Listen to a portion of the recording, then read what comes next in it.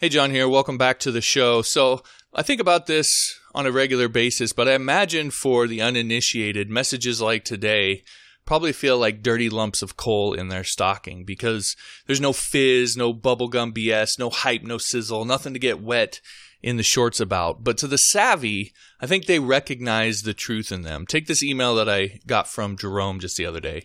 He said, very few people/masters are good at explaining the why. In my opinion, it's because they either have a high IQ but never figured out why for themselves, or it's because they have a low IQ and they actually never got to that level of understanding. You, however, have mastered the why with PHP, etc., and few people accomplish that feat with anything. Loads of what masters out there, too few why masters. I personally have veered off the coding path and onto other things, but your emails, etc., remain useful and interesting to me. Universal truth about the slow/patient approach, persistence, etc.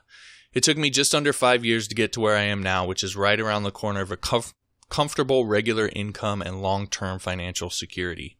Have indirectly had dozens of online mentors over the years, including you.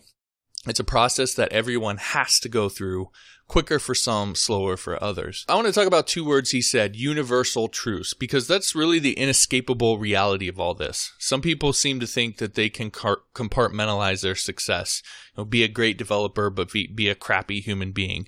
Be a successful freelancer, but be terrible with work ethic, or whatever it is, whatever dichotomy exists there. But in my experience, life doesn't work that way. It might be able to get away with it for a time, but it's always fleeting. And of course, that's kind of the dirty little secret of these little messages that I send you every day. Sure, they're about coding or freelancing or business or whatever the subject happens to be, but really there's a deeper purpose. It's about character. It's about who you are as a person. Because one of the truths that I've learned over the years is that success tends to follow those with work ethic and passion, those with persistence and ingenuity. Now, I don't know what that will mean for you. Take from it what you will. For the uninitiated, maybe that's another lump of coal for you to toss aside. But for the savvy, another universal truth to keep you focused on your path to success and keep you motivated. Now, one last, more controversial point before I go. All of this is the big reason why I freelance.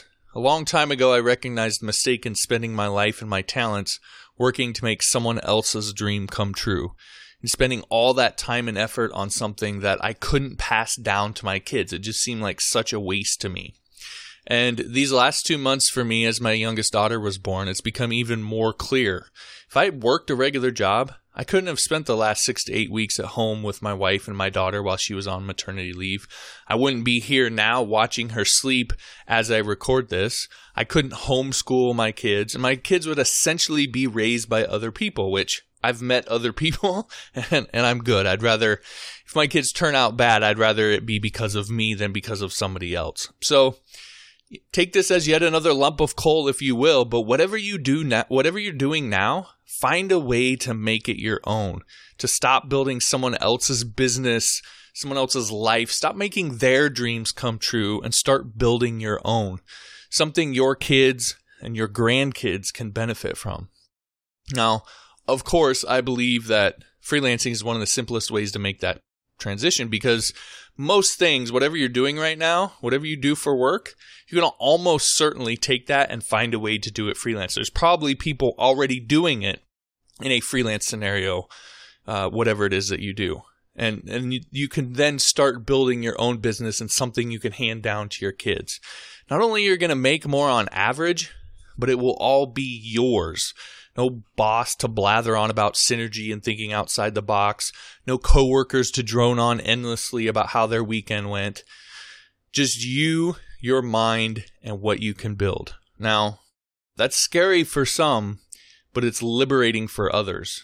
If you're that latter group, when you're ready to get started, then I encourage you to take a look at my Beginner's Guide to Freelance course. I made the course for people in your position to show you all of the little things that you need to get going with your freelance business, to get up and running when you decide that you're tired of making someone else wealthy, you're tired of building someone else's dreams, but you're not sure where to start. That's what the course is for. You can grab a copy of it over on Udemy. Just go to johnmorrisonline.com/freelance on Udemy, and it's all one word, freelance on Udemy.